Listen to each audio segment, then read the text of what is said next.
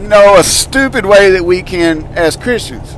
It's tempting to discourage yourself in this regard, but it's stupid and it's unbiblical. I wrote books, and I'm looking at and I'm seeing the way that books are received by the masses. And I had this feeling of, look how well their books are received and people give them good reviews, etc. And here I am dying in front of this computer, many times in tears because it's so demanding. Here I am doing it, and it seems like nobody cares. And it's so easy for people to come on who disagree with the conclusions drawn from Scripture. If it doesn't jive with their tradition, they can just come on there and put a 1-star review and just slander your book and jump off there and go on about their day like everything's fine, not knowing that all of the agony and that went into writing this book. And instead of dealing with the information, carefully, point by point, it's just this doesn't agree with my tradition. 1 star, it's not true. And people hold themselves up as the apex of Christianity. They are the end all be all. Their interpretation is correct. No need to sit up here and be careful with the Scriptures and to evaluate, our beliefs and compare them and study these things.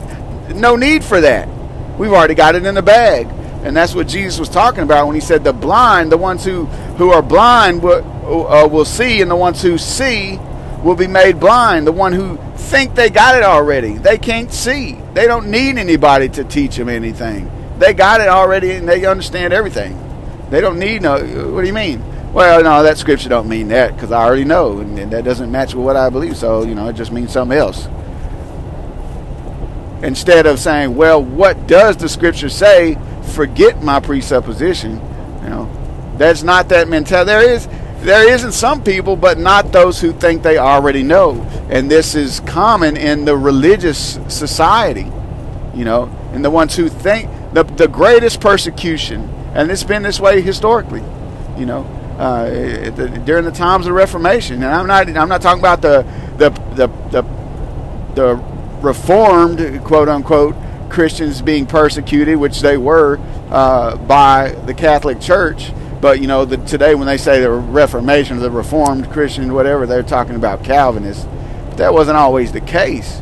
Calvinists killed a lot of people. Yes, they did.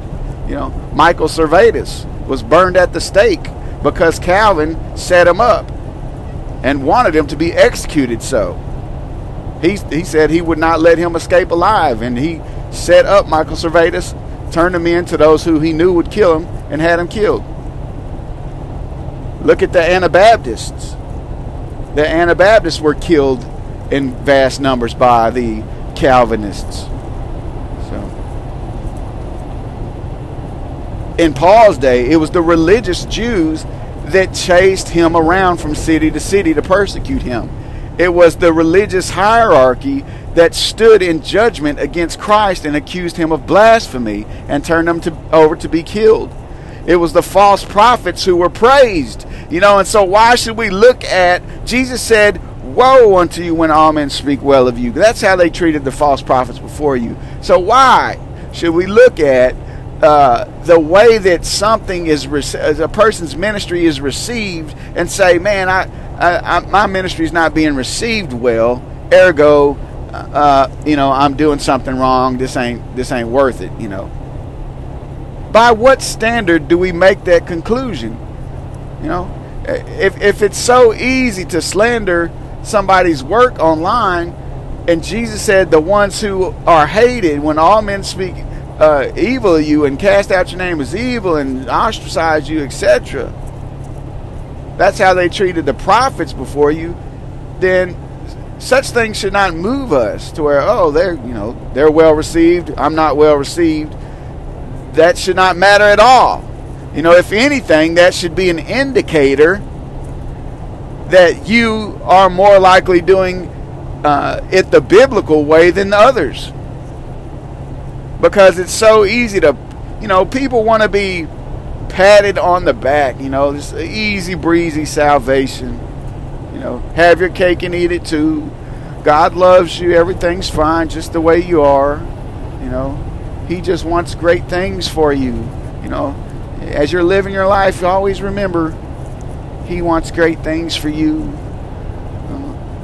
And just this easy breezy, do what you want to do, God's got your back mentality is not Christianity.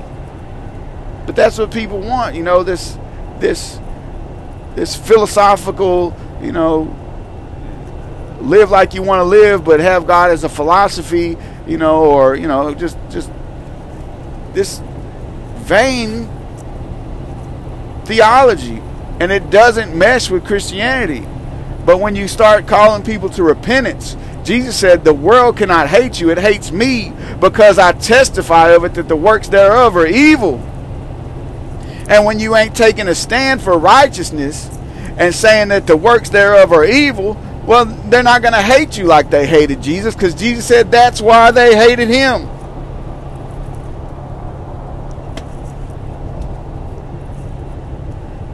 But what happens when you do stand for righteousness? They hate you. And so forget people receiving you or not receiving you. Paul says in 1 Corinthians 4, it doesn't matter to him if people judge him. The one who judges him is the Lord. And we got to have that mindset to where even if the whole world is against us, lining up to throw stones at us, to call us, like Christ, blasphemer, or like they said about Paul in Acts 24, that he was a heretic. If they line up to say these things about us, if they reject us and we are, alone and called crazy like they said about Jesus, or if they say we have a demon like they said about Jesus, like they said about John the Baptist, it's stupid to try to please men, because nowhere in the Bible do we see that as the standard or as the regular pattern that occurred when men were serving God correctly. And so forget this notion, man. If you look out there and see, everybody hates me, everybody's talking about me, nobody, maybe 1 in 100,000, well, what's the point? Or I look out there and you see this, he's got mega ministry, man. Everybody, and I know I've been sincere with God. I know I've been serving God. Well, is that your reward? Is that what you want? To be received by men? To be praised by men? That should not matter at all. No. Not if you have a biblical mindset. So away with this notion. That should not discourage you. Do what God says. And it may just be, and another thing too, we got to, many are those that go to destruction, but few there be that find life. So many don't care, few do. And so we should not look at numbers, but look at individuals. Not looking at numbers, but at individuals. Because if you can reach one individual, and you may not even see it when you do. It may be something reverberating that reaches them. But if you can just reach one individual and they make it into eternal life because of what God did in you, how can you in any way say that you failed? But if you reach 100 million people and they all love you and praise you, but instead of teaching them repentance and righteousness in Christ Jesus, you just pacify them and tickle their ears and they receive you well, how can you say that's a success? That's a failure. So we have to keep the perspective of pleasing God, the perspective of God's judgment, of judgment day, of eternal things. Okay? Because it's not for us in this life to be praised. That's not what's going to happen. This is the time when we deny ourselves, take up our cross, and follow Him. The cross was, when a person was carrying a cross, you know what that meant? Reject from society. Doomed to death. somebody that we don't even want here with us anymore. Kill him. Get rid of him. Get rid of him. We don't want him here anymore. He doesn't belong with us. Kill him. Or some major accusation, hey, blasphemer, kill him. So when you carry the cross, Jesus said in Luke 9:23, you got to take your cross daily and follow him. This is an acceptance of rejection from men. And so it's stupid to be saying, well, I'm taking my cross daily and following Jesus, but while Jesus was carrying his cross and they were yelling, crucify him, kill him, spitting on him, etc., while they were... If that's what happened in regard to Jesus' cross, well, what are we thinking? We're walking behind him in his footsteps, carrying the cross, and people are supposed to throw roses at us and cheer our name? Really? If they called the head of the house Beelzebub, how much more the members of the household? If they hated Jesus, they're going to hate us. If we do like Jesus did. Because the world is not different. This is a sinful generation.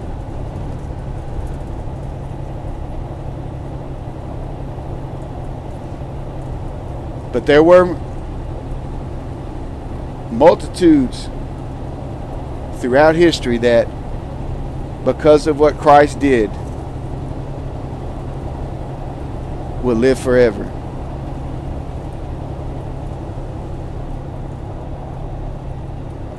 So let's follow him, looking unto eternal things, not to these temporal things, because looking at these temporal things will cause you to faint.